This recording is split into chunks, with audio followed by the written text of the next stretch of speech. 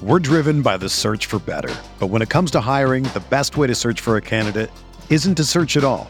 Don't search, match with Indeed. Indeed is your matching and hiring platform with over 350 million global monthly visitors, according to Indeed data, and a matching engine that helps you find quality candidates fast. Ditch the busy work. Use Indeed for scheduling, screening, and messaging so you can connect with candidates faster. Leveraging over 140 million qualifications and preferences every day, Indeed's matching engine is constantly learning from your preferences, so the more you use Indeed, the better it gets. Join more than 3.5 million businesses worldwide that use Indeed to hire great talent fast. And listeners of this show will get a $75 sponsored job credit to get your jobs more visibility at Indeed.com/Blue Wire. Just go to Indeed.com/Blue Wire right now and support our show by saying that you heard about Indeed on this podcast. That's Indeed.com/Blue Wire. Terms and conditions apply. Need to hire? You need Indeed.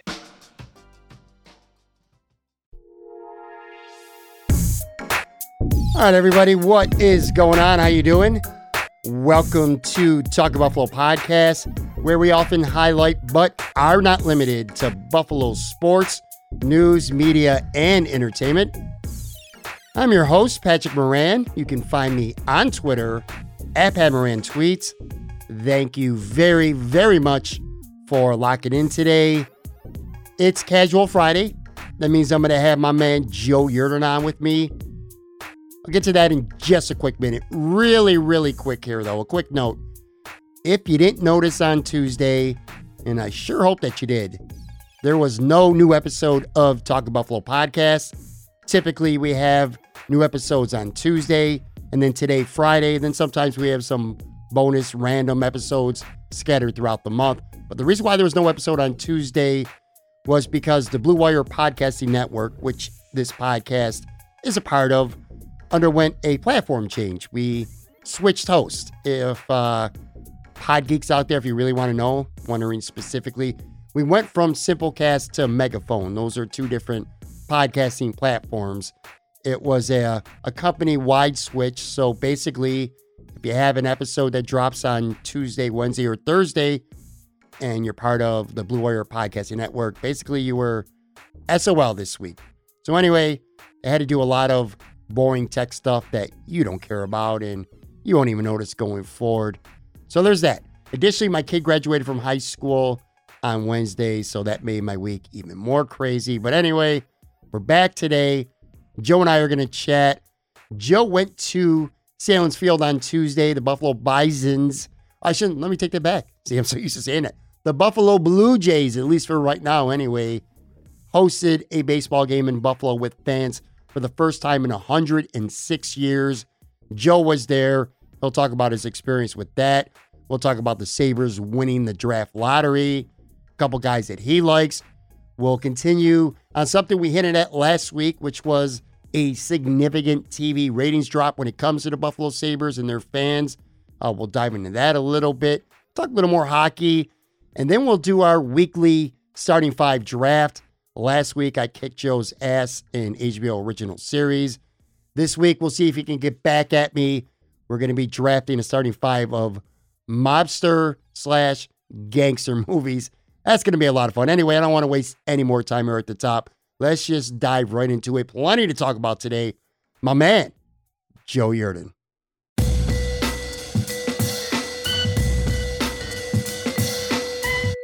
All right, I'm joined Casual Friday, as always, by my buddy, Joe Yerdon, who went to his first, I shouldn't say his first, but the first baseball game in Buffalo, professional Major League Baseball game in Buffalo in 106 years, where fans were in the crowd. Joe was part of that. We'll get to that in a minute. But anyway, what's going on, man? How you doing? Doing good. It's glad the week's over, because the whole week I've been feeling a day off all week. Like today I thought was Wednesday, and then I was like, no, it can't be. No, it's got to be something else. Because I was like, I got to tape pods today, right? And I had to look at the calendar on my phone and see that it was actually Thursday. So the holiday messed me up. Something unbelievable. Messed me up too. And on top of that, I talked about this a little bit in the intro. So Monday was a holiday, and then the Blue Wire Network, which is the podcasting network that this podcast is a part of, underwent this big platform change. So everything was off. Usually I have a Tuesday episode. I do a Tuesday, like I have random guests on, and then me and you do our Friday thing. So I couldn't do a Tuesday show this week. So that made me feel off. And then yesterday, my son, well, we're taping this again, as usual on Thursday afternoon. Wednesday morning, my son graduated. We've been talking about this the last couple of weeks now on this show. My son finally did it. He graduated from high school. That's over and done with. That was Wednesday morning at 8 o'clock, which is crazy. He was at a baseball field outside Lacombe Field in Bradenton. So that just, I'm completely off too. And just been a kind of a whirlwind, man. Just so many things going on. What's up with the schools doing 8 o'clock graduations? My college graduation was 8 o'clock in the middle of May. And somehow it snowed that morning, the middle of May. Of course, it's Oswego, New York. So it's not out of the question. I'll tell you real quick. So they had the ceremony 8 a.m. on a Wednesday outdoors at a baseball field where the Pittsburgh Pirates, their single A team, plays down here in Bradenton. So they had it at Lacombe Field. And even at 8 a.m., dude, I'm telling you, man, I had a polo shirt on, khaki shorts, kind of casual gear. My wife had a sundress on. She was okay. And then the kids had on their cap and gown, and a lot of them, including my son, had T-shirts and shorts underneath. It was just so freaking hot in Florida. I swear to you, Joe. So the ceremony started like around 8, a little bit after 8. By 9 o'clock, I looked at my phone. It was 81 degrees out, humid, sweating my ass off. My son told me 2 girls 15 minutes into the ceremony were suffering from heat exhaustion. Almost had heat strokes. The paramedic had to come, and 2 girls didn't even end up walking up to the stage and getting their diplomas. They had to get taken out because it was so hot. It's just that time of year. It was just really off and really weird. Don't get me wrong. I'm happy it's over and done with, and that the ceremony itself was cool. Very sentimental all week. I wrote this big, long Facebook post dedicated to my son, just an outpouring of emotion.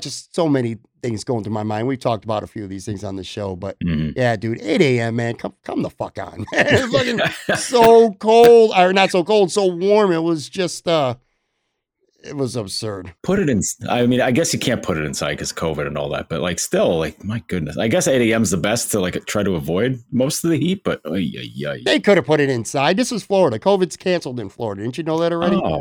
Oh, that's right. I forgot. COVID didn't go to Florida. One step closer for me, though, to Buffalo. I don't know how long I'm going to be there yet for. I do know I'm going to be there for a minimum of the summer. So I'm going to be up there in either 3 weeks, 4 weeks, or 5 weeks. It's going to be one or the other. I'll figure that out pretty soon.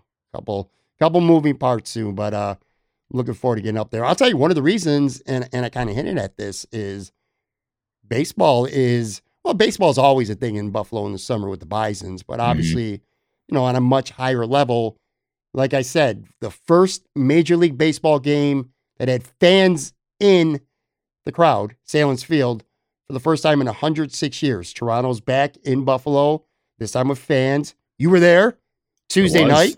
That was really cool. And they got a win, too. They beat Miami.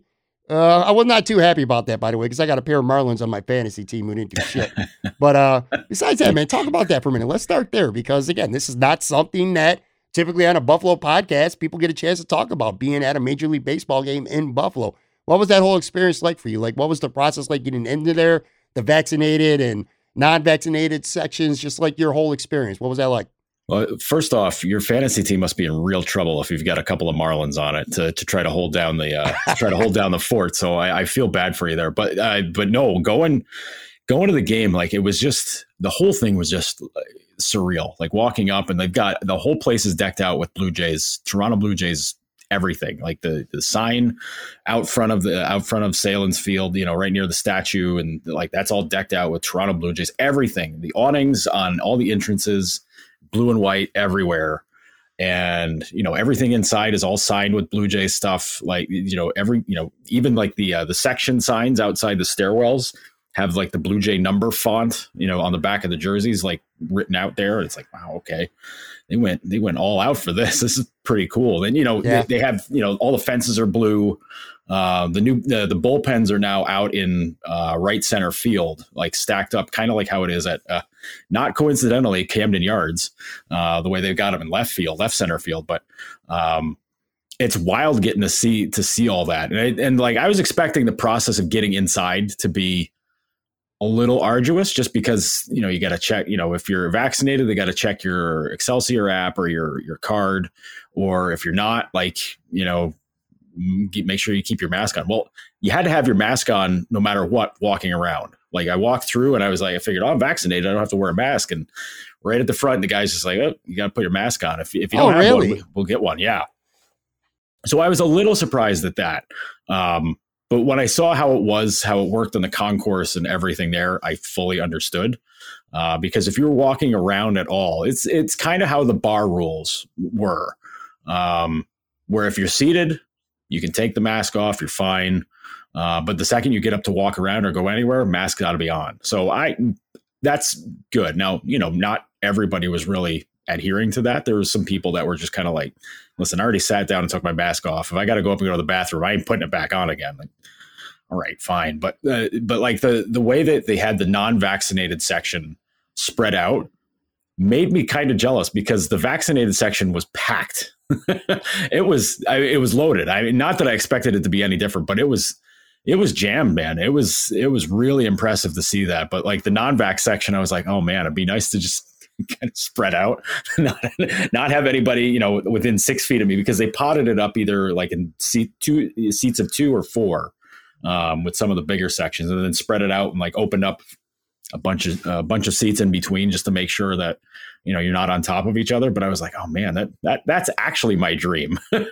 So if you were not vaccinated, Joe, if you were non-vaccinated, the seats were spread out more, but once you were sitting, you still didn't have to wear a mask? Correct. That sounds like a direct advantage to almost be non-vaccinated. Well, it seemed like I'm guessing that's the way it worked on the non-vaccinated side too. I mean, I wasn't really zooming, taking a close look there. Plus, I was a little bit up the line on the third base side, so it was a little tougher to see if they had to keep their mask on or not. But I'm assuming they didn't have to, because I guess the solution there is that everybody's spread out, and if you're sitting in a pod together with people that you bought tickets with, you guys are together, so that's fine. But yeah, it's it's like I said, it's the bar, it's the way the bar rules go. But I will say this now: when I'm going to be at one of the Yankee games in a couple weeks, and my pal Dan Dunleavy was able to help me out with getting a couple of tickets for that.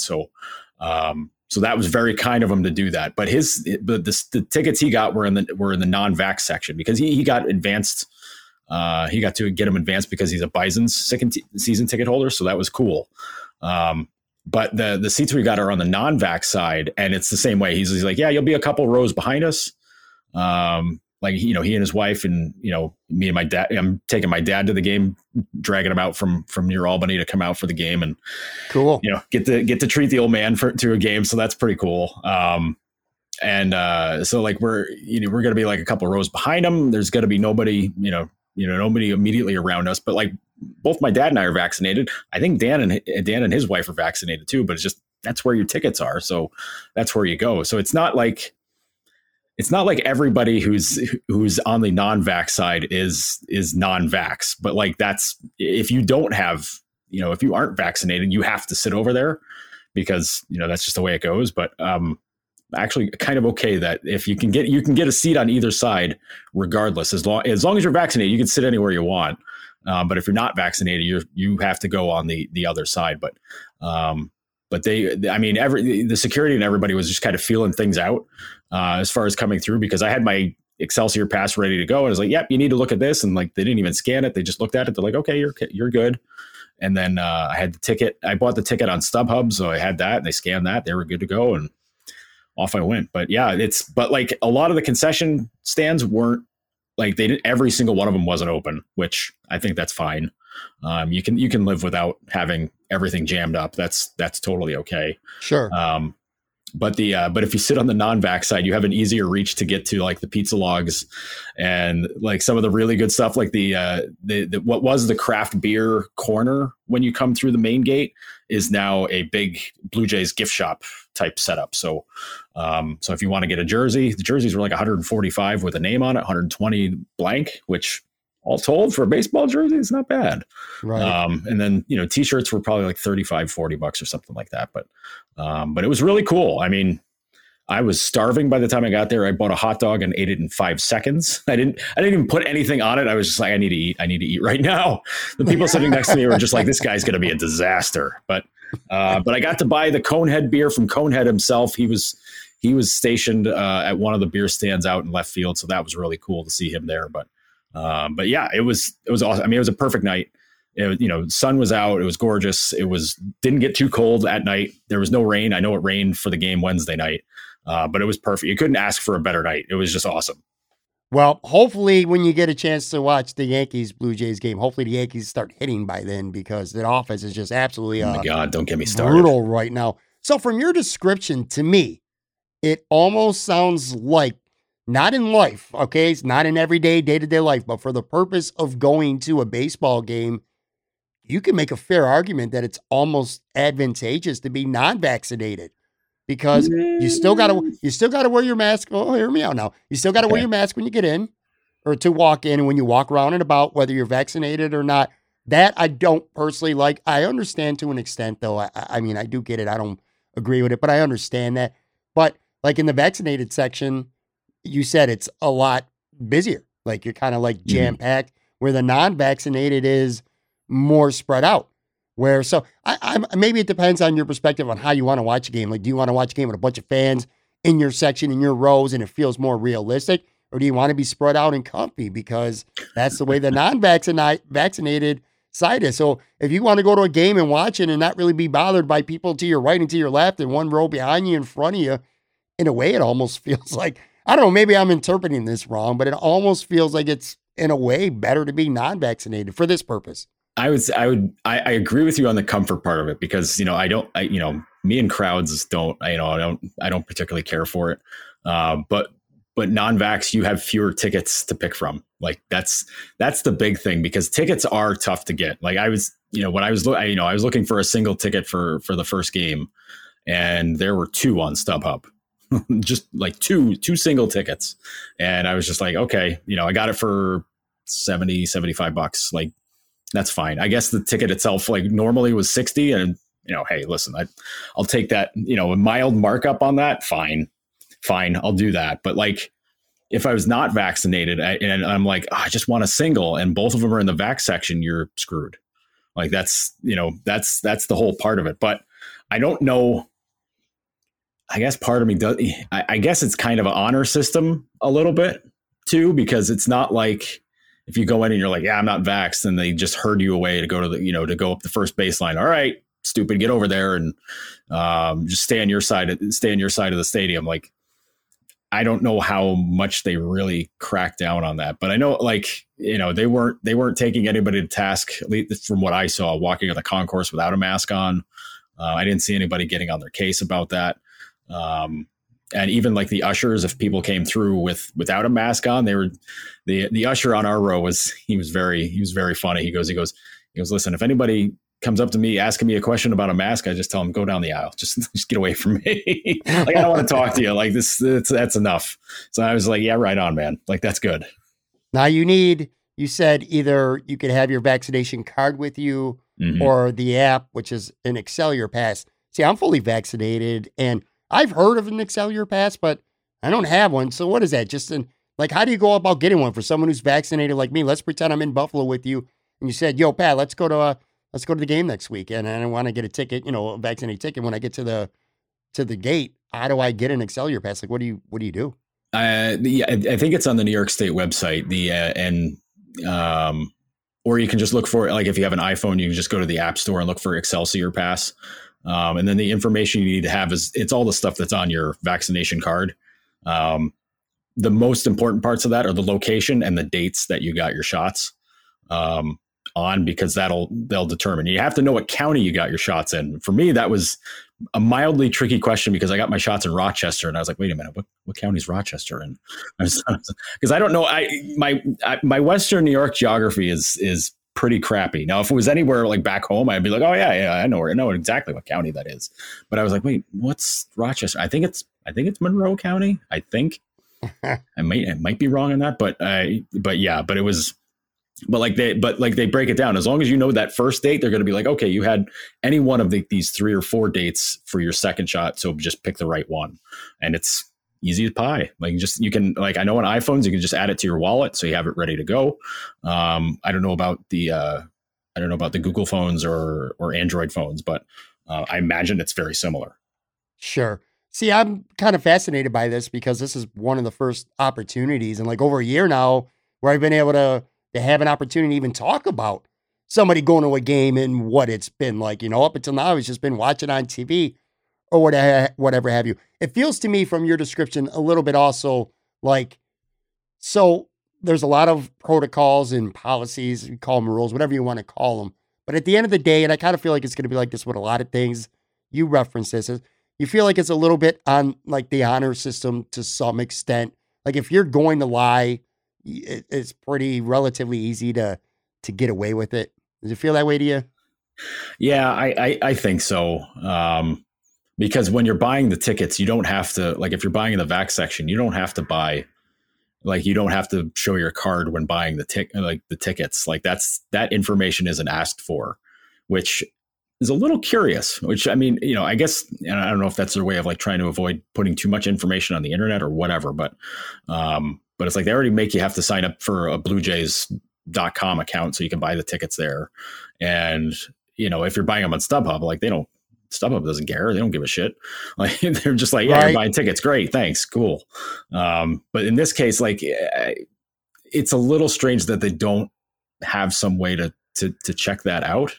I know there's like a one question thing that they get, if you go to try to buy tickets on the vac section where it's like, you are vaccinated properly, blah, blah, blah, blah, blah. And it's a blank and it's just, you have to put in like they're put in the password, but like the password is yes. like spoiler alert, everybody. Now everybody's going to go wild buying tickets where they shouldn't. But I mean, it's easy enough. Like it just tells you on the website. They're like, oh yeah, just enter this and you're good to go. But yeah, it's very honor system like, and I guess you could fake your way through it as long as you wear your mask, to your seat and anywhere around in the concourse. But yeah, I think there were some things missed with trying to really cover their behinds on this. But I think for a lot of these games, especially ones where like they were limiting the crowd, I think a lot of them were just kind of casually forgetting to either, not scan a ticket or, not checking different things, just being like, we just want butts in the seats. Let's go. COVID protocols and seating and all that stuff aside. So being at the game, a Buffalo Blue Jays or Toronto, whatever you want to call it, man. I'm calling it the Buffalo Blue Jays for as long as they're playing in Buffalo. From the fans, did you get a sense, and again, COVID stuff aside, did you get a sense that fans were just there because, hey, man, I'm a baseball fan and I just really want to be out, take this opportunity in Buffalo, which never happens, to be able to go to a Major League Baseball game? Or do you get a sense that fans are like really, truly enthusiastic about the home team, in this case, the Toronto Blue Jays? Like, for an example, down here in Florida, when you go to a Rays game or a Bucks game, maybe not so much now because bandwagon hoppers are, all of a sudden big Tampa fans, but generally speaking, it's like just something to do. Going to a hockey game or going to a baseball or football game, you're not necessarily a fan of the team. You're just out. Like, did you get that sense? Now, maybe because it's Miami and there's probably not a big fan base in Buffalo with Miami Marlins, so maybe it's a little more lopsided. But like, say, when Cleveland comes to town, the Yankees, which you'll be there, do you get a sense that the fans there are big time Toronto fans, or just, man, I want to go to a Major League Baseball game in Buffalo? Like, what was your sense with that? I think it was a lot of there was a lot of people that were, granted it's the first game, so it's not a real test of it. We'll see what happens when they play the Orioles, at the beginning of July, or the Mariners in the middle of the week. Like, nobody's excited to watch the Mariners, like Mariners, Blue Jays. I mean, you're going to probably watch Vlad just slam dingers all day. But in this case, I think it was an equal mix of people that were like, this is Major League Baseball. It's coming here. It's going to be a special thing because who knows how long it's going to last. But there were a lot of people who were Bison's fans, and they've cheered for a bunch of these guys already that were in the lineup. Even one of the guys from the Marlins, John Birdie, he was a Bison player for a couple of seasons too. Not that anybody was really coming out to see John Birdie, but seeing Bichette and seeing Guerrero and Teoscar Hernandez and guys like that, where it's just like, whoa, okay, we've seen these guys already. This, getting to see him on a different level, and seeing Vladdy now that he's taken another step into becoming. Oh, he's 100% a stud. I mean, he went 4 for 4 in that game with he hit a double the other way, smashed a homer, 3-run homer, and then he slapped a couple. He didn't slap them, but he rocked a couple of singles the other way too, which was hilarious because the Marlins kept playing to shift him towards left field, and to the left side of the infield, and he just kept going. He's just like his old man. He does not care where it pitches. If he thinks he's gonna hit it, he's gonna hit it. And he's probably going to hit it really hard too. So that part of him is just awesome to see. But the fans have seen a lot of these guys already, and they've been cheering for them as it is. And, a lot of folks did buy Blue Jays gear to kind of gear up and just be like, hey, they're with us. But it's a totally different thing now because Toronto seems to really care about having a team here. And I don't think you definitely couldn't say that with the Mets. And I know things ended with Cleveland on a pretty ugly note as far as being an affiliate. I don't know. Pittsburgh's so long ago at this point. I don't really know how that went. But coming off of how bad it was with the Mets and seeing how much the Blue Jays really seem to care about Buffalo and getting things taken care of here, it's such a slam dunk thing for them because now you're getting a lot of young kids here who maybe watched Vladdy a couple of years ago or watched Bo Bichette, and now they see him in Toronto and they're like, whoa, we get to watch these guys all the time. And even better, the MLB.TV, Toronto games aren't blacked out on there, even though it's right across the lake because it's in Canada. So you get to watch Blue Jays games all the time. And, considering everybody's cutting the cord, plays right into the hands of the Blue Jays to kind of own Buffalo when it comes to baseball, because why not? I mean, it's going to get to a point where maybe at some point you get like one of those last spring training games to be played here, like at the end of March, which you're probably asking for trouble trying to do that in Buffalo. But I know that they've done that now that, or Yankee Stadium, they've done that. Like they play the Mets, like play at Citi Field or something like that in the past anyways. But I mean, this is setting up so that you're going to have a lot of Blue Jays fans here. I mean, right now you could say it's Yankees, Mets, and Red Sox fans all over the place here. That's going to change with this younger generation because they're going to be Jays fans and they're going to love watching them. And you know what? They're fun. Like teams don't hit. The Blue Jays hit. Like they hit a lot, and they got a lot of pop in the lineup, and they're pretty good. If they get the pitching, they'll be fine. But like people want to see hits, people want to see dingers, and if you're hitting dingers, you're probably not hitting anything else and you're striking out a ton. But the Jays are fun, and like that's playing right into the Jays' hands because they're going to own Buffalo at some point. That's a great point that you bring. I think people my age, our age, maybe a little younger, and obviously much older, you got your team, and that's not going to change. Buffalo playing or the Blue Jays playing in Buffalo for a year, maybe even if it's 2 years, that's not going to change. But yeah, man, targeting those teenagers, those people in the 20s, the younger fans that aren't really, they're not as stuck with their team as somebody like you and I would be. Absolutely, they're going to get new fans because of what's going on now. And they're fun to watch. I mean, you just talked about this. This is a fun team to watch. Mm-hmm. One more thing. You know what? Actually, two things. I'm looking forward to circling back because a couple of weeks ago, we had a conversation about first the NBA and it kind of transitioned a little bit into MLB about it potentially being sustainable in Buffalo. And we had thoughts on that. And I want to circle back like after the summer and have a conversation with you if you think Major League Baseball will be sustainable. Maybe this summer will give you a little bit of a glimpse because you just talked about it right now. I don't care if they're playing Miami, what team they were playing. The stands are going to be packed. People are enthusiastic right now because it's been 106 years. But come late July, early August, when Bills training camp has started and they're playing like the Kansas City Royals or whoever, a team that nobody cares about. Sorry to say Detroit. But, like a team that nobody cares about, we'll see what enthusiasm and attendance is looking like. So I'm looking forward to that conversation. One more question for you, and this is a kind of a personal question, not so much a baseball question, but so you go to a game as a fan, you buy a ticket, you sit there, you have your hot dog, you drink your beer, and you're a fan, man. You can say and do whatever the hell you want.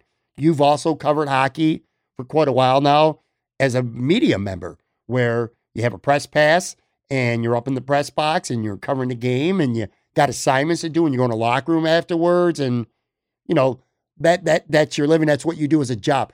Forget about the work aspect of it purely as fun, because I've been blessed to be able to do plenty of both as well. Do you enjoy going to a game as a fan more, where you could grab a beer and a hot dog, holler, scream, cheer for whatever team you want? Or do you enjoy going to cover a hockey game or whatever sport it may be, where you're in the press box and it's free and you get some of the bells and whistles, but at the same token, no cheering, no, you ain't going to sit there in the press box and pound beers down, as fun as that would be. You got a lot of rules and policies that you need to follow. Like, as a sports guy, because you're a sports fan and a sports writer, but as a sports guy, what do you enjoy personally more? For me, it's going as a fan, no matter what. Because you have that freedom, you can be in the crowd and be closer to the action. It's very few places where you have a seat worse than where the press box is located, at least, distance and height wise anyways. And baseball is definitely the case there, because even though it's a great view, you're not right on top of things. I was 4 rows off the field. Yeah, that's cool. That's pretty awesome to see that, and seeing the different interactions going on that you don't see happening because that's not what's going to be on camera. That itself is cool. And plus, for me, being in the press box, that's work.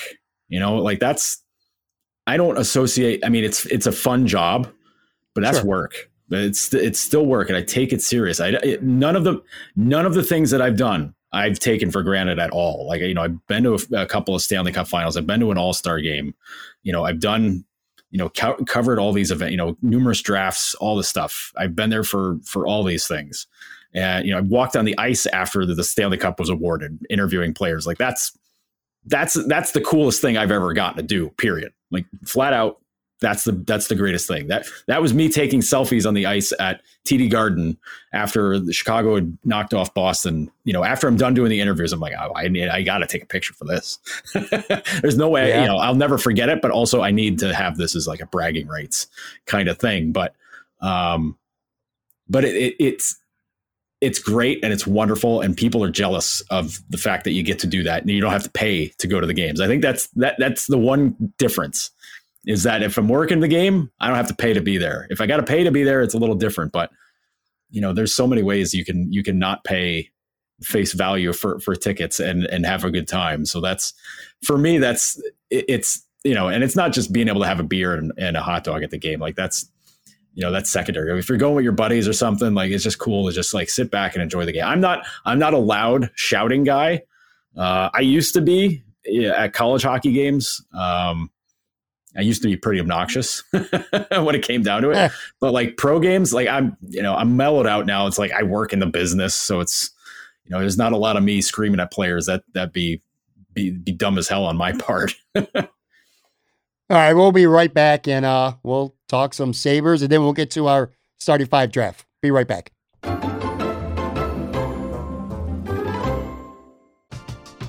We're driven by the search for better. But when it comes to hiring, the best way to search for a candidate isn't to search at all.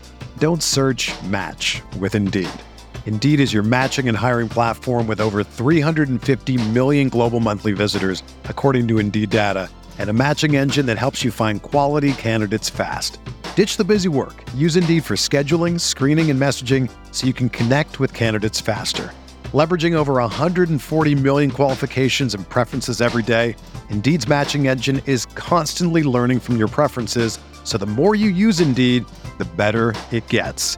Join more than 3.5 million businesses worldwide that use Indeed to hire great talent fast. And listeners of this show will get a $75 sponsored job credit to get your jobs more visibility at Indeed.com/Blue Wire. Just go to Indeed.com/Blue Wire right now and support our show by saying that you heard about Indeed on this podcast. That's Indeed.com/Blue Wire. Terms and conditions apply. Need to hire? You need Indeed. Whether you're a world-class athlete or a podcaster like me, we all understand the importance of mental and physical well-being and proper recovery for top-notch performance. That's why I'm excited that Unified Healing is sponsoring this podcast. Unified Healing is a new and super innovative global network of wellness centers powered by Energy Enhancement System, or EE System. If you haven't heard of the EE System, you'll want to listen up. This technology promotes wellness, deep relaxation, purification, and rejuvenation. In hundreds of locations across the globe, access to a center is easy and affordable. Interested in experiencing the EE System technology for yourself? Go to unifiedhealing.com/bluewire to learn more and find a center near you. That's unifydhealing.com/bluewire. No material or testimonials on the Unified Healing website are intended to be viewed as medical advice or a substitute for professional medical advice, diagnosis, or treatment. Always seek the advice of your physician or other qualified healthcare provider with any questions you may have regarding a medical condition or treatment and before undertaking a new healthcare regimen, including EE System. All right, I'm back with Joe Yerdon. So to me personally, Buffalo having Major League Baseball back in Buffalo, that was the fun story of the week. But the big story, I guess, for sports fans is that the Sabres won the draft lottery again. The reaction on at least Twitter, because I was on, so I was not home. Typically, I would have watched the draft, the lottery on TV, but I was out at an event. But I kept refreshing my phone, and when the Sabres won, I went on Twitter. It was what you would expect it to be. Let's just say that's what Sabres Twitter has become known for. They do not let you down. But anyway, thoughts on the Sabres winning the draft lottery. Are they drafting Owen Power or Matt Beniers? And why is the correct answer not Owen Power? I'm just joking. Like, what are your very early thoughts? And before you answer that, let me preface this too. You're going to have some time to think on it and do some research more on some of these guys. And you'll know more than you know now, which already is plenty. But anyway, your initial thoughts. I'm very much on the side of get a forward. You always need forwards. You always need goals. And Power's going to be a really good player. So is Matty Beniers. Like he's going to be very good. Although I'm very concerned about the injury he had today at Worlds because he did almost like a baseball slide into the boards, and his ankle did something that didn't look like something an ankle should do. So I wonder if he maybe broke it or something, or if it's a high ankle sprain or something like that. But the good thing is that it's June, and if it's a break, that's probably the best thing, because then it's 6 to 8 weeks, cool, done. He's back for the beginning of camp, for rookie camp, anyways. He wouldn't be there for development camp, but I think you could live without that. I think that's okay. Well, maybe, I don't know. The draft is at a different time this year, so my calendar's way off. But but either guy, like, I can't really make a definitive argument one over the other because they have so many stinking needs. Like, they need to address everything, and it's something we say it every year about this team. Like, what's the thing they really need most to help develop their pipeline? It's like, well, take your pick, and it's crazy to say at the number one pick to say take the best player available when you have the entire draft to pick from. Like, it's crazy to say that, but honestly, that's all you have to do. You don't have to overthink it. You don't have to go, start doing super deep dives on it and talk yourself out of this, that, or the other thing.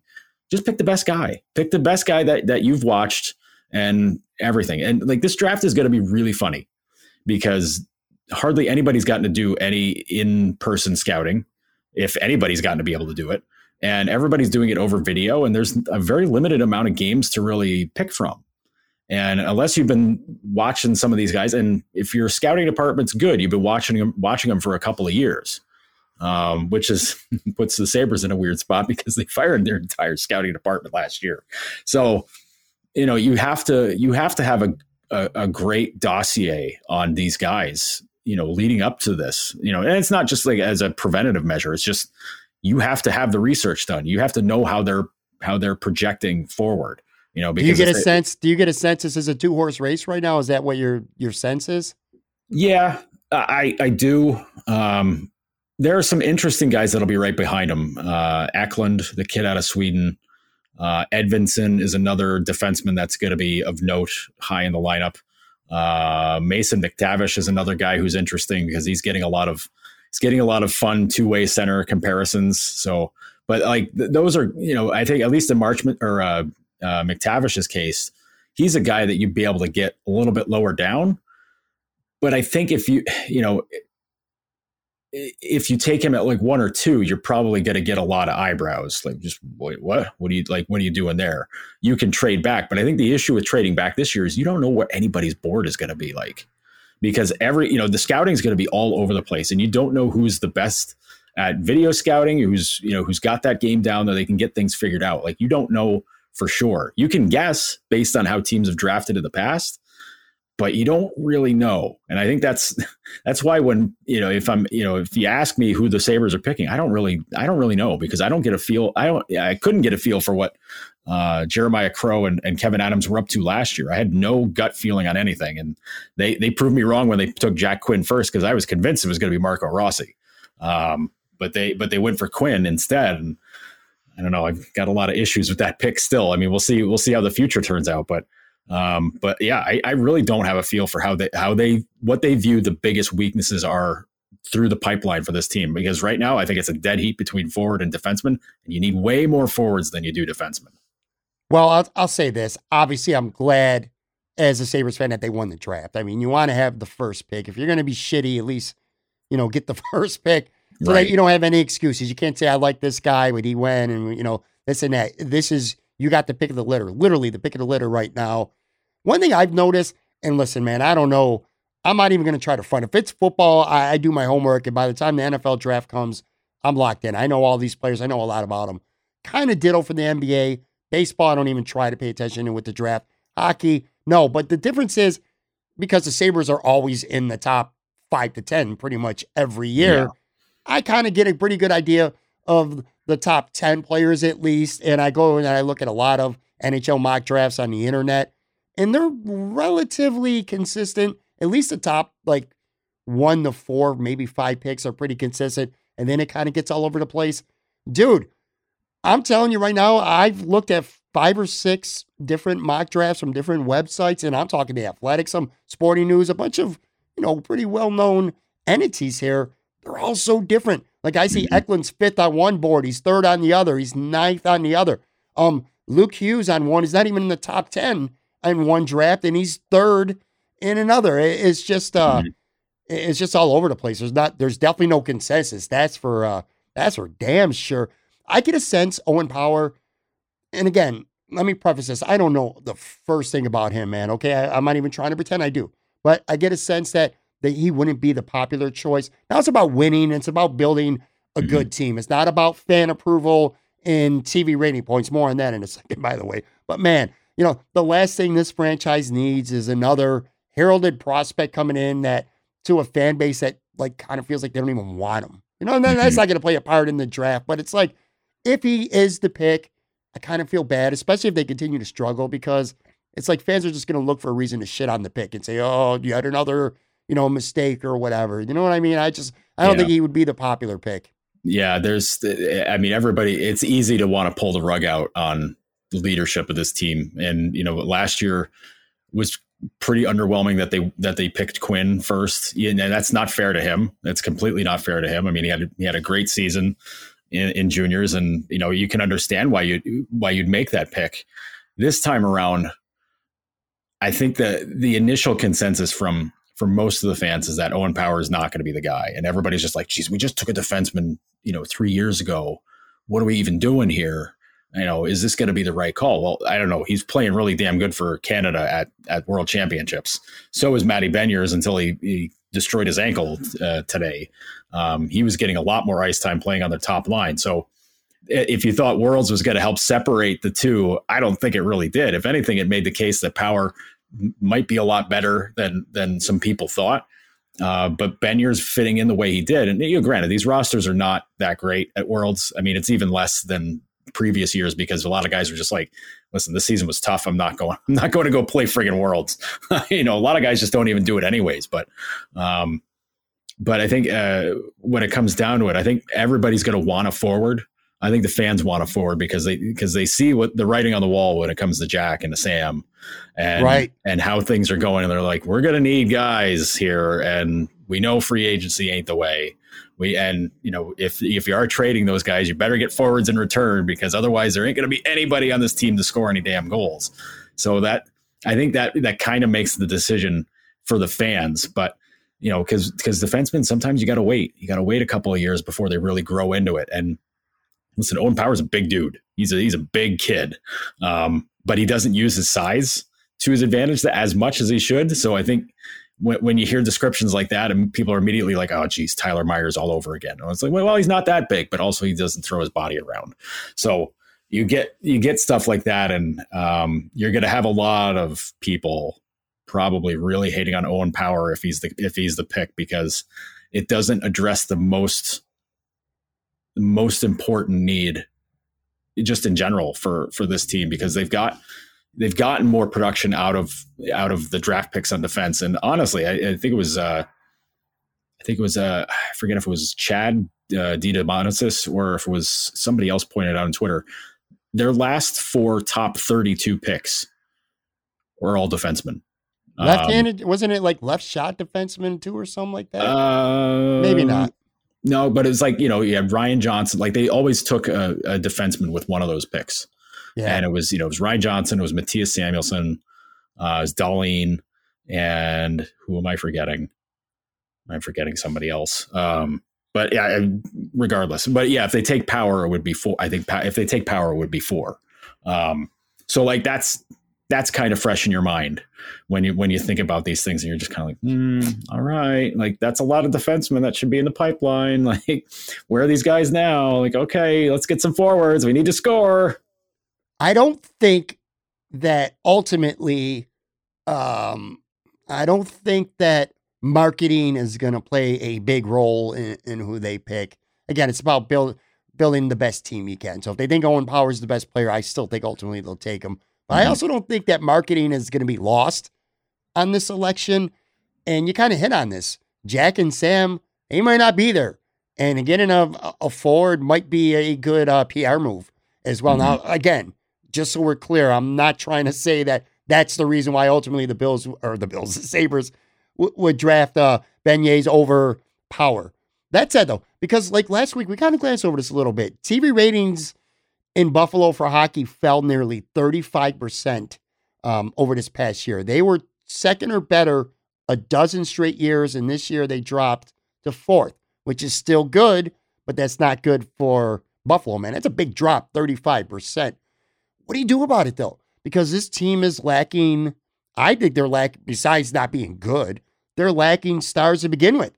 And they could get a lot worse because there's a good chance, a realistic, some would even say a probable chance that they lose Jack and Sam this summer. So this is a team without stars that's not very good right now.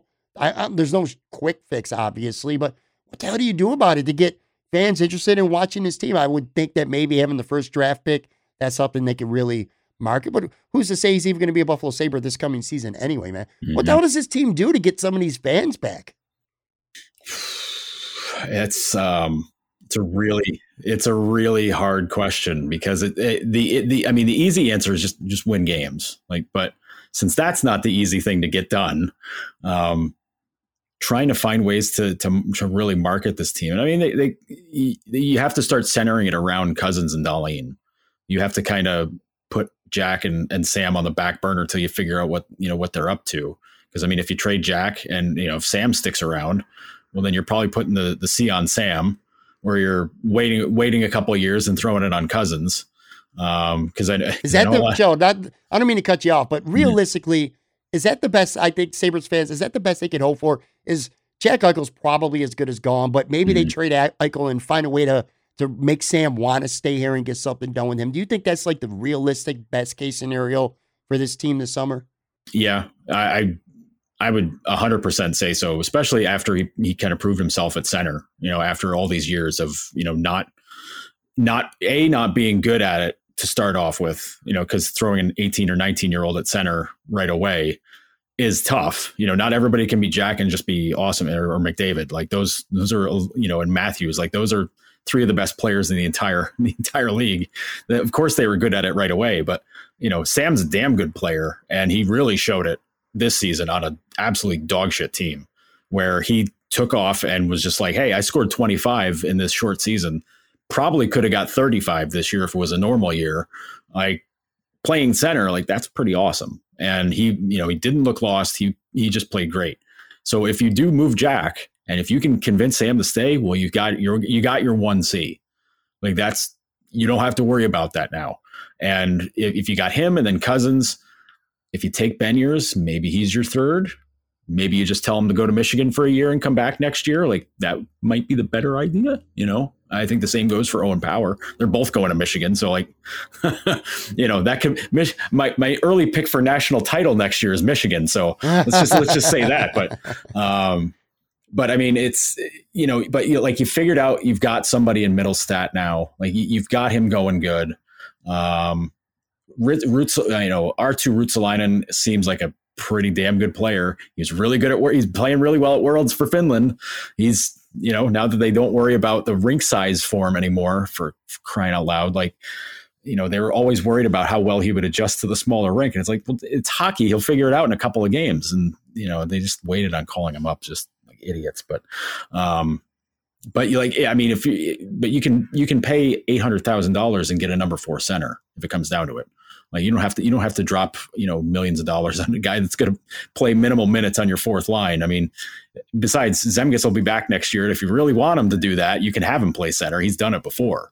So from that part, I mean, yeah, if Reinhart wants to stay, that's the ultimate win because to me, Jack is 95% outdoor as far as I'm concerned. Kevin Adams, the way he talked about the Jack situation yesterday or the other day, sure made it seem like he's drawn a line in the sand and said, listen, pal, you're not getting the surgery. I don't care. Our doctors and your doctors say don't do it. So you're not getting it. And that's just being even more of a hard ass about that, even though he decided to take time out to thank the Pagulas once again for whatever reason. But yeah, that did not play well, man. Jeez, I mean, he's not even asked about them and he just brings them up. It's like, buddy, like quit brown nosing. You got the job already. Yeah, just stop. That did not play well. By the way, side note, wouldn't be a podcast episode without hearing fire truck sounds when Joe's talking from the west side. Just like it wouldn't be a podcast every time I have Chris Baker on, literally every time. His dogs are going to go bark it at some point in the show. That's like a staple in this podcast. So it's Joe's fire trucks or Chris Baker's dogs yapping while we're talking. But yeah, I agree with you 100%. At the end of the day, I think there's been so much promise, whether it was trading for Taylor Hall, whether it was trading for Ryan O'Reilly, whether, tanking for Jack Eichel and getting Sam Reinhart and some of these other, Rasmus Dahlin winning the lottery and everything's failed. At the end of the day, I don't think anything's going to matter. The only way to turn the fans around is to start winning, at least being reasonably competitive, even if they didn't make the playoffs next year, just to be reasonably competitive and in a race to the end of the season, playing some meaningful games in March. That's what's going to make fans, I think, give a shit. What do you think right now about, and we're going to get to our segment in just a minute here. How much does it hurt, do you think, now we're talking hockey overall, not just the Sabres, with the playoffs, which by the way, Toronto blowing a 3-1 series lead. That's that was interesting. And Sabres fans really got a good kick out of that because I mean, dude, numbers don't lie. For all these stars in Toronto and all the, these good teams that they have not won a series since 2004. And the Sabres have won as recently as 2007. 6 straight times they've lost in the first round. You hate to see it. Not really. but anyway, how much do you think it hurts? Because they have some star players, and now the NHL's into the second round. How much does it hurt having so many of these top stars gone quickly? Connor McDavid and a couple Leafs guys that we just saw, Matthews and Tavares. Sid Crosby's gone. Ovechkin's gone. I mean, it's early in the playoffs, and these big name guys are gone. Do you think that hurts it on a mainstream level, or do you think maybe that because there's enough good players still in the playoffs that it doesn't matter all that much? I don't know what the ratings are, but to me, as just a cash fan, if it's not the Sabres, I'm a casual fan. I'm like, man, there's a lot of stars. I don't know if I want to watch this. Yeah, it's definitely a bummer. Like that's the easiest, best way you can put it. It's a huge bummer to not have those guys still around. But I mean, that's what happened. The Caps and Penguins are aging. Like that's, this time was going to come down the road eventually. That was just going to happen. In Toronto's case, I mean, they did a lot to last season to try to get themselves into a better spot to be able to push through, and they even got a sweetheart setup with that dumb division where it's just, a bunch of easy teams to play against, and, they get bumped off still by their hated rivals. So it's, you lose a lot of that. But I look around. I mean, this is the time. This is where NHL marketing really needs to get their head screwed on straight, because I've mentioned this before. Do something about publicizing your stars. Never mind the teams. Like, teams are the teams. People are going to root for their teams. And the ratings have shown through the years that, if a popular team bows out early, all their fans go with it. Like, that's just it. They're gone. Like, Chicago doesn't make the playoffs. You're getting nobody in Chicago really giving a crap. Buffalo and Pittsburgh are the only two weird cities where they just watch no matter what. Like, they don't care if our team's in it or not. We're still watching. But when you lose these other teams and you lose some kind of general, nationwide sort of appeal because you're not pressing the star button and you're pressing the team button. Well, that's stupid. You're hyper localizing everything instead of pushing national views for everybody. I mean, I look at Tampa Bay. I mean, you got Kucherov and Stamkos and Hedman. Holy crap, man. Like, they won the cup last year, and everybody's asked this question about, where are all the stars? And I'm like, I don't know. That one team's got 3 of them. Right. Like, and Vasilevsky's an unbelievable goal. They got 4 stars. Like, that's 4 big guys right there. So that's a huge thing. Boston's got Patrice Bergeron. He's maybe like the most beloved player in the NHL. Everybody loves Patrice Bergeron. Even Buffalo fans would be hard pressed to say like they hate him. Like, they hate Marchand. Maybe they hate Pasternak for some reason, but you don't hate Patrice. Nobody hates Patrice Bergeron. And, like that, those are huge stars. And, I know they hate Taylor Hall in Buffalo. But like, that's another huge, I mean, he's a big star. He's an absolutely big star. And, the Islanders are the weird one where they are the team. That is the team play right there. Like, if you just want to press the team button, the Isles are it.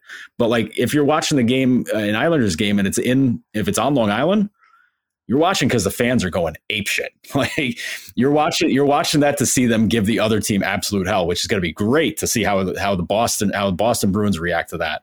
Because imagine that playing with either minimal fans at home or no fans anywhere else, and then walking into the old Nassau Coliseum that's going to be packed out with insane Long Island fans that are feeling it for their team. It's going to be batshit crazy. Like, that's gonna be great. But like, that makes you want to watch because they're gonna ride the Bruins the entire game, and every time they score, it's gonna be they're all gonna be doing the Daniel Bryan yes chant. They're gonna be going nuts. So like, that's cool. Like, that's at least gives you the atmosphere. And with Montreal and Winnipeg, I mean, Carey Price, he's pretty great. But now people are watching because they got bloodlust after what happened with Scheifele and Evans last night. Like, people are waiting to see how, if there's going to be retribution there. If Scheifele doesn't get suspended and for a lot of games and he comes back in that series, oh my God. Like, whatever game, if he comes back in that series, it's going to be hell. Like, that's going to be horrible. And then the best series, the most fun one, Vegas and Colorado, they're playing every game at 10 o'clock at night Eastern. That sucks. Every game in that series is, I mean, Colorado's up 2-0, but last night's game was awesome. Like Fleury was amazing. Grubauer was great too. But like, again, that game ends because of a soft penalty call in overtime, and Colorado takes advantage of it after letting everybody get away with murder. And like, that's the kind of stuff that kind of pisses people off too, because they're just like, listen, why is this a penalty in the regular season? Why is it not now? And how does that penalty get called in overtime and it wasn't called at all game? So you can have a great series that's super fun to watch, and you want to watch a best of 15 series with them. But at the same point, it's just kind of like, but without that stuff, like, keep that stuff out of it. I think, the NBA is just so much better at marketing their stars than 100%. NHL or MLB as well. I think that's a big problem with baseball, is I don't think they do a good enough job marketing their stars. Like, the NBA, I mean, like LeBron and Kawhi Leonard and Giannis and Luka and Dame and all these guys. And I find myself, I mean, I'm a big basketball junkie, but even if I wasn't, like, I'm not a Clippers fan and I'm not a Dallas Mavericks fan, but man, Luka's playing against Kawhi in the playoffs, and I'm kind of locked in. I think the NHL needs to do a much better job of going beyond just the guys that I listed that are out of it. You just mentioned a bunch of great players that are in it, but I think there's a lot of casual fans who know very little, if nothing, about some of these guys. I don't know, maybe going to ESPN and TNT maybe I'll do a little something to boost the sport and marketing.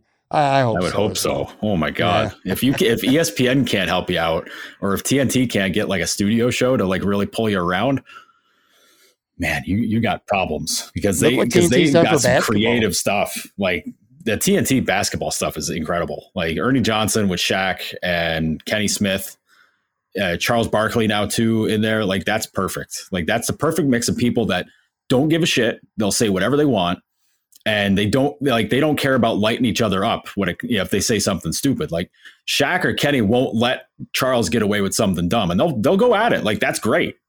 Hand to God, many, many, many times I have watched Inside the NBA on TNT before the games and didn't watch the games, or I didn't watch the games and I watched the highlights after and some of their breakdowns.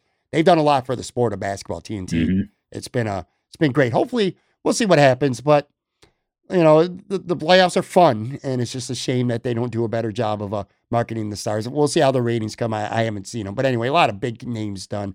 All right, let's finish up with our weekly starting five draft. I got to go back to last week. Happy I won. I got to tell you, though, man. It's bullshit. Obviously, I'm happy I won. Yeah. It's so bullshit. I think it's bullshit. I'm still upset. I think it's bullshit that it wasn't closer. It ended up being 58-42, and we talked about this on the show last week. I expected a 4 to 5 point swing one way or the other, but that kind of ended up, it was pretty decisive. I ended up with 58%, you ended up with 42. This was HBO original series and mini series. I drafted The Sopranos, Game of Thrones, Oz, Entourage, and Veep.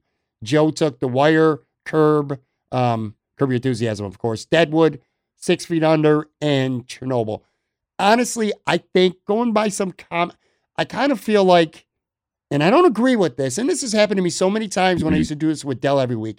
I felt good about my team, but it just didn't resonate with fans. I don't know if they're younger fans voting or what. I don't know what the demographics are, but 6 Feet Under, good show, but it premiered like 20 years ago.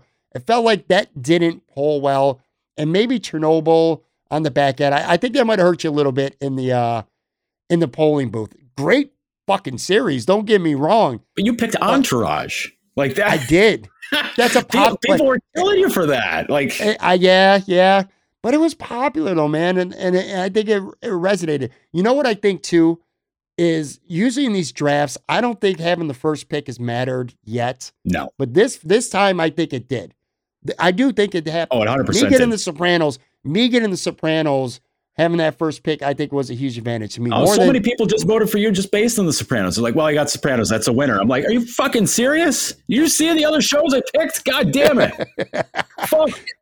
Yeah, but some of these categories that we've done, I don't think having the first pick made, it's kind of like the NHL draft this year. I don't think there's a consensus on all these categories. You can make an argument for 3 or 4. But when it came to this category, there's no argument. You would have taken The Sopranos, and 95% of the people out there would have taken The Sopranos with their first pick. Because honestly, I don't see, every time I do this, whether it was with you or with Dell previously, I always see 1 or 2 picks and I'm like, man, either me, I'd love to have that back because I didn't like it, or vice versa with whoever it is, whether it's you or Dell. But honestly, I look at all 5 and I'm like, there's no picks I think that you messed up on. I really don't. I wouldn't take any of them off the board.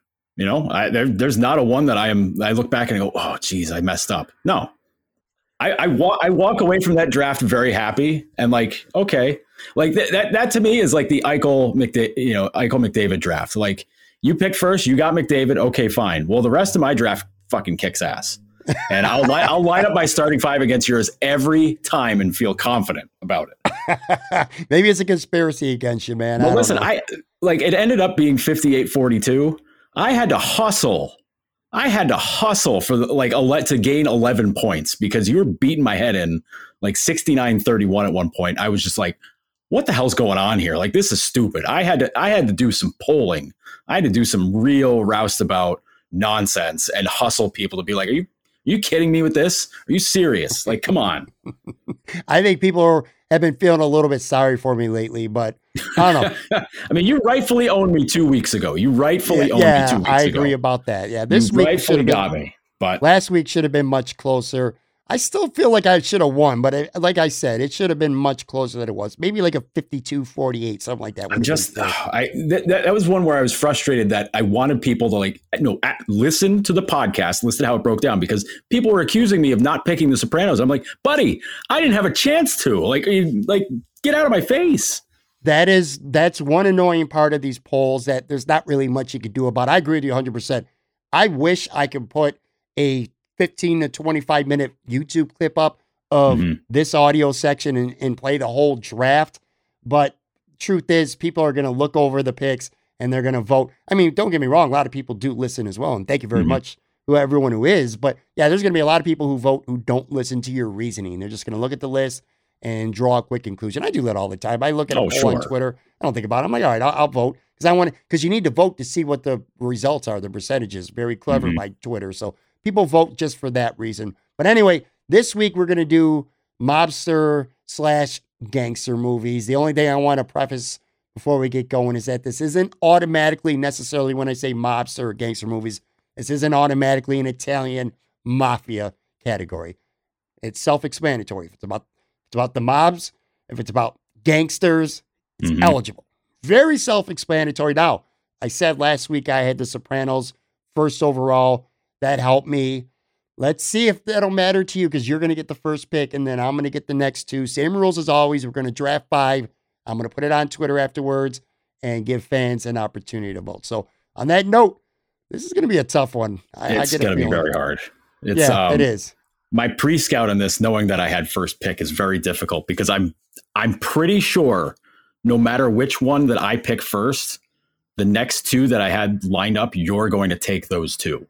I'm pretty confident too. Positive of that. Yeah. But with that said, I have to pick the greatest movie, and it's The Godfather Part 2. That was my number one too. I'm not going to lie to you. Before you even get into anything else, I'll cut you off and tell you right away that was my number one pick too. So if I had the first pick, I was going there. Go ahead. So yeah, I mean, the first movie is incredible, and I have a very funny feeling we're going to hear that name called very soon.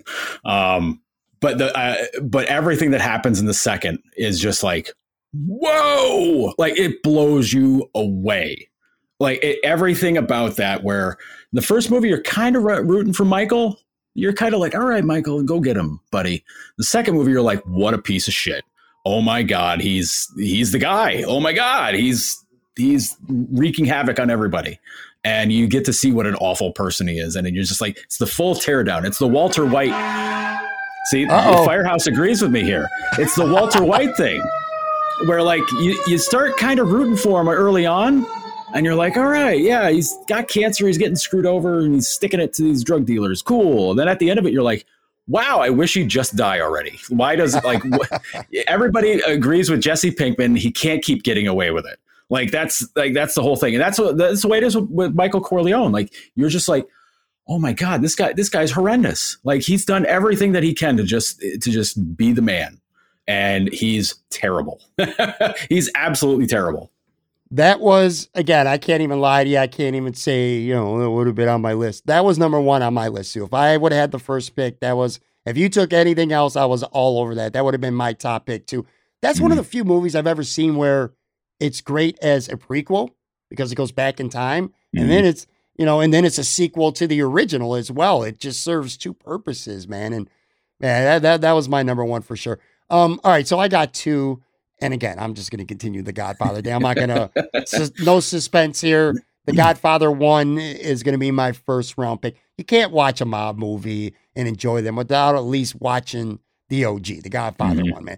Marlon Brando won everything that year. Yeah. What was it? I'm looking up 1972. That movie is old, man. That's almost 50 years old now. Marlon Brando is Don Vito, and then you had a young Al Pacino and James Caan and Robert Duvall, and then you Diane Keaton. It's just unbelievable cast. Francis Ford Coppola, of course, is director. 10 Oscars I got nominated for, and won 3, including Best Picture and Best Actor. So yeah, I'm going Godfather 1. And I don't think this is a surprise either, but I'm coming back. Goodfellas is going to be my second one. My pre-scout was correct. Yeah, your pre-scout was definitely correct. Goodfellas for me, the difference between Goodfellas and The Godfathers 1 and 2 is I still would have taken Godfather 2 and then 1. Goodfellas is a little more modern, a little more relatable watching it because, I was 19, 20 years old or whatever when they came out. I probably watched that movie like 10 times, at least, from start to finish. I mean, De Niro and Pesci, come on, man. Martin Scorsese directing it. It was just, there's not a lot to say because I'm sure pretty much anyone listening, they've seen this. So I'm not going to tell you anything that you don't know. But yeah.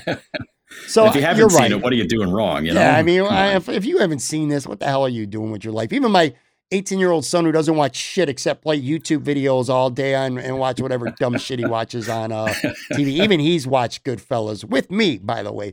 So anyway, yeah, the first 3 played out. I didn't know who you were taking first, but I knew who I was taking with the next 2. So, all right, so now you're going to be on the board. Did you have the same feeling, though, that it was going to be one of those 3? Yes. Okay. All right. Yeah, I did. I feel assumed, good about that then. I assumed I had a feel. I was 70% sure you were taking Godfather 2 and 30% sure you were taking Godfather 1. It was definitely going to be one of those 2, which by the way, they're the right picks too. But this is where it gets a little bit interesting because again, the first 3 were locks. It's a draft where there's no surprises, but now people are tuning in. Mock drafts, people who did mock drafts, they knew they were going to get the first 3 right. But now is when it starts to get a little more interesting because there's a lot of places and a lot of movies that draw from. So you're on the board and you got 2. And you're right. This is where it gets very difficult because this is where when I was breaking down my list, when I asked you, I said, are we just doing straight up like Italian mafia movies or are we just doing everything? Because if it was just straight up Italian mafia movies, doing 5 of those gets really difficult because, because you got to really do some research for some of those deeper ones. But broadening things out makes this way more fun and more interesting because my next pick is going to be Boys in the Hood. Good pick.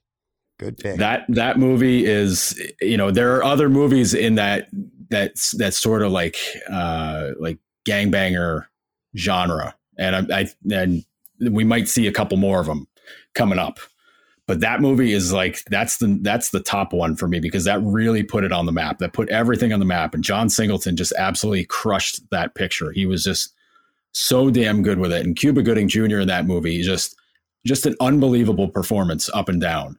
And to me, it's one of those, like, it's an iconic movie of the 90s because, when rap really took off with, the West Coast scene and everything. And then, everything you saw in the news was just a lot about how, gang fights, Bloods and the Crips and all them going at it in Southern California. And you heard a lot about it, but this is like the one movie where you actually saw it put on display. And, it's a movie. So like you take it for what it's worth, but you've actually got an idea of what that life was like. And it was like, wow, okay. Really put you in your place. And that's the story that Singleton told with that, because it's such a good picture. And it's gut wrenching to watch because it's a hard watch, but man, 30 years later, it stands the test of time. Oh, absolutely. Absolutely. Yeah. And that was the main reason why I was very hopeful that things were going to broaden out with that because it was just that good of a movie. The next one, I'll confess, I'm not a big fan of this movie. Like I'm not a big fan of it for a couple of reasons. But the one reason I love it is for one man's performance in it alone. And it's Scarface. As soon as you said that, one performance. Because Pacino is so goddamn good in that entire movie. It's out of this world. And like that performance is so, and it's not even like an over the top thing. It's not like he's like making fun of things.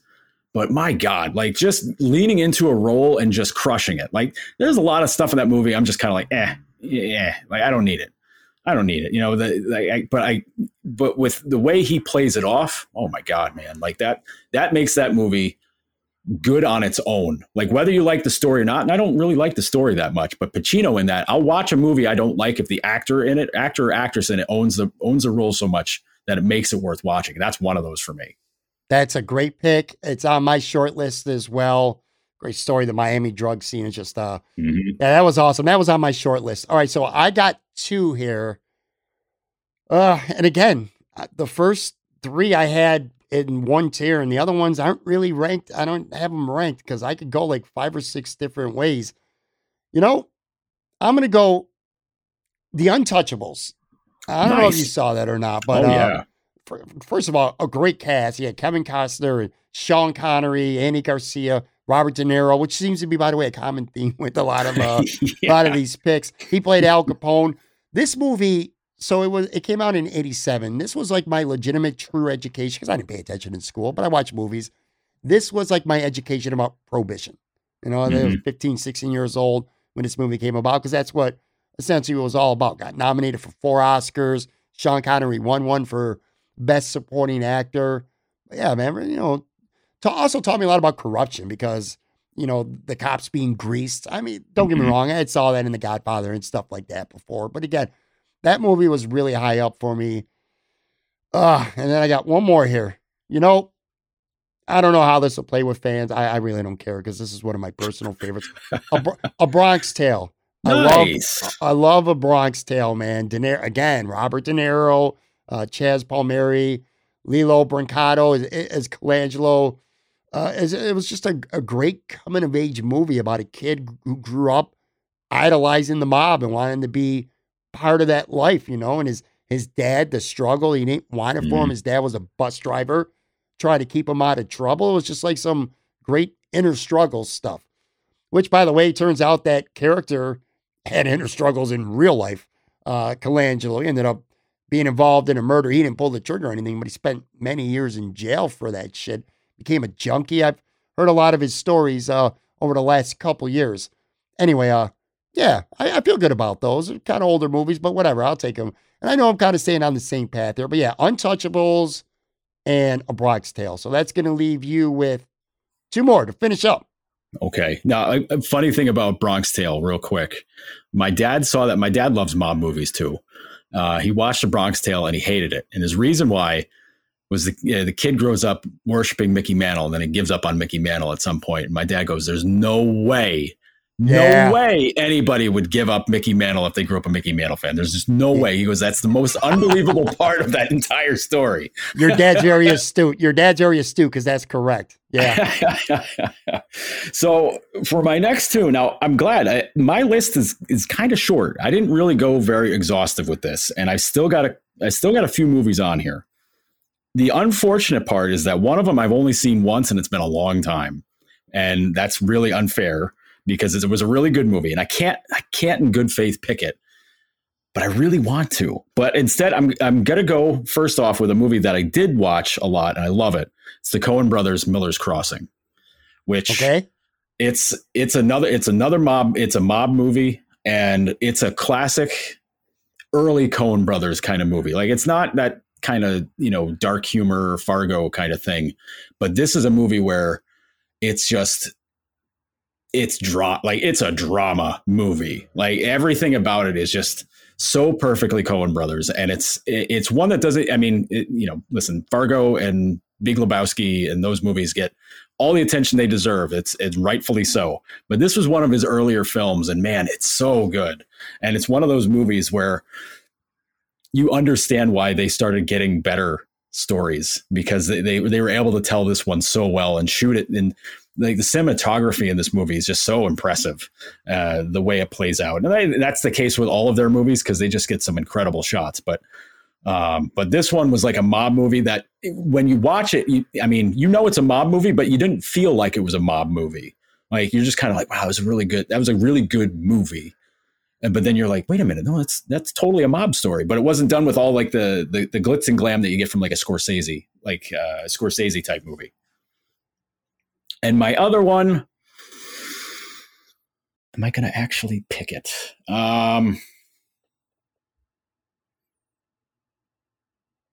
No, I'm going to stay on Scorsese. I'm going to pick Casino. That's on my list too. I might have taken that, by the way. That might have been my last pick. It was one of 2 or 3 that's on my short list. Go ahead. But Casino, I mean, again, it's De Niro and Pesci, more importantly. and they play off each other so damn well. And then Sharon Stone is just an absolute monster through that entire movie. She's just like a holy terror of just working the whole thing, working the whole system. And it's, the Vegas crime scene, and you're getting into all the dirty stuff from like back in the 60s and I think it was the 60s was the setup for that. And like De Niro, like that to me is like one of my favorite De Niro roles, because he's just such a dickhead. And so is Pesci too. Like they're both just absolutely rotten people. And Sharon Stone's not nice either. It's all bad people doing bad things to each other, just being bad in general, but you love watching it. And like that movie to me is just awesome. That scene where Joe Pesci and his brother both got beaten to death with bats. Yeah. That was, to this day, oh my God, have a hard time being able to sit through and watch that. Oh, all right. That's a good pick. And here's the funny thing. All right. So I got the last pick of this draft here. I got to say this. So I got a list of 10 candidates. All right. I wanted to cover myself. Okay. Worst case. This is a fun fact. All 7 between the two of us the first 10 are picked. So my top 7 are all gone right now, which means I got 4, but you took 3 that were on my top 7 as well. So, Scarface, Casino, and Godfather 2 were on my top 7, and you got that. This leaves me 1 of 3 right now, and God, I'm pictured in my mind, whichever one I take, I'm picturing 2 or people bitching about the 2 I get, no matter what I do right now. I am going to go, you know what? I got to do it. I'm going New Jack City. Nice. That's gonna be my last one. Nice. Wesley Snipes as Nino Awesome. Brown, man. That shit just ruled. Ice-T, the cop, bringing him down. You had the young Chris Rock playing a crackhead. But beyond just the awesome movie, the soundtrack, the movie, that was kind of like that era where it got ushered in of that New Jack Swing, that new kind of music. Yeah. Yeah, man. I have a really hard time not picking it. And in fact, I did. I think this, when I look at these 5, and I want to get an honorable mention or 2 in, but I think we each picked one where I think if fans are listening, that might sway them. Like for you, Miller's Crossing, I think people who that listen might be a to turnoff, this, or movie nerds will be excited about that. Exactly. I feel the same way about New Jack City. I don't know how it's going to play in the polls. I feel like I could have picked 1 or 2 that might have been a little bit safer, but I really like New Jack City is kind of an indulgent pick for me. It's one of the great gangster movies ever, man. Wesley Snipes was the shit as Nino Brown. He was a badass dude, man. So yeah, I got 2 that I wanted to mention for honorable mention. Do you have 1 or 2 that you were considering? So I had 2 others, and the one I was thinking about, the one that I had seen once and hadn't seen in a long time, was Donnie Brasco. Me too. That was my struggle just now. That was literally my struggle. It was New Jack City or it was Donnie Brasco. That was one of mine. That was one, and the other one was The Irishman, which again, Scorsese and De Niro, which I watched it and I didn't really like it that much. Like it was trying to clue in on all the good stuff that he did in Goodfellas and Casino, and try to get back in on that. And then all the weird stuff with making De Niro look young again and everything. I was just like, whoa. Let's relax with the technology here, please. I haven't watched it yet because in part it's spoiler. It's well over. No, that's fine. Someday I will watch it, but it's like over 3 hours long. It's a long movie. Yeah. I was going back and forth between New Jack City and Donnie Brasco. And then I got one other one for honorable mention too. And by the way, I think Donnie Brasco is going to be mentioned a lot in the comments, just so you know that. As this one, I think it's got maybe the best cast of any movie this century, but The Departed. Matt Damon, Leonardo DiCaprio, Mark Wahlberg, Jack Nicholson, Martin Sheen, Alec Baldwin. Are you kidding me with that cast? But here's the problem, Joe. It was not one of my top 5 favorite mob movies or gangster movies. I would have been lying. And I don't know. At the end of the day, I mean, look, I'm not above fishing for votes. All right. But in this scenario, in this case, I just didn't feel comfortable, because if I would have picked that above A Bronx Tale or New Jack City, I would have been lying to myself, because I did not like that movie more than those 2. It was a better cast. Yeah. I know it was a bigger movie, probably better known, but I just didn't do it for me. I still can't believe that's the movie Scorsese got Best Director for, because that's like, I mean, it's a good movie. Like, don't get me wrong, it's a good movie, but it's an American version of Infernal Affairs. I think it's a Korean film, and I mean they tied it into like the Boston Mafia, the Irish Mafia, and all that stuff there. But that's not an original storytelling. Like the whole thing plays out exactly the same way as Infernal Affairs does. So I mean, from that point of view, I was just kind of like, yeah, I liked it, and everybody in it is really good, but also like, I don't know, seen it. Yeah, it's weird to say. It's just like I loved every bit of that movie, but like, yeah, I've seen it. It was all right. It's great. It's good. If it's on TV, I'll watch it. But yeah. One more thing I wanted to mention too, because one of your picks, Scarface, you said you didn't necessarily love the movie, but you thought Al Pacino had an all-time great performance.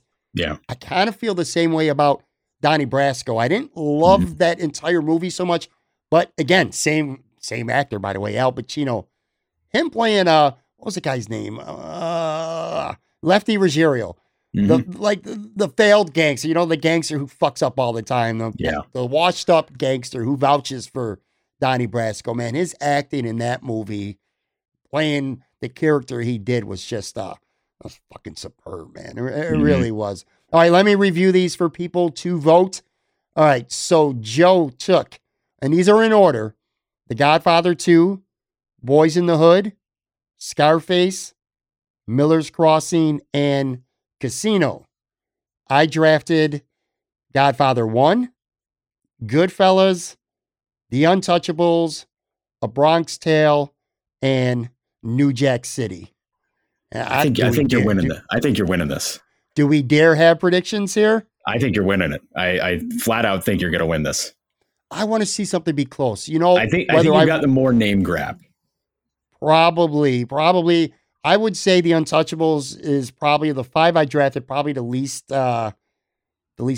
fancy. Like, that's not a dashing one. Just like with you, I think Miller's Crossing, which, by the way, these are all great. By the way, all 10 of these are great movies, man. There's no real losers. There's no real losers. And like I said, and Joe and I both recognize this too, it's just people glancing at something on Twitter. It's not a real true indication of who's drafting, the best teams. It's just who's glancing on Twitter, because there are some people who do listen to us and think about it and digest it and then make a pick. Then there's just some people who are scrolling up, I'll hit that one, and that's it. But anyway, we'll find out how it goes next week. Make sure you follow Joe on Twitter at Joe Yerdon. And again, follow me on Twitter at Pat Moran Tweets. I'm going to have the poll up. It'll be up all weekend. I'm sure you'll catch it on Joe's timeline too, as he's pushing for votes. But anyway, that aside, man, the baseball talk, the hockey talk, I love having you on the pod every Friday, casual Friday. Thanks, my guy. Appreciate it. You got it, my man. Thanks for having me again.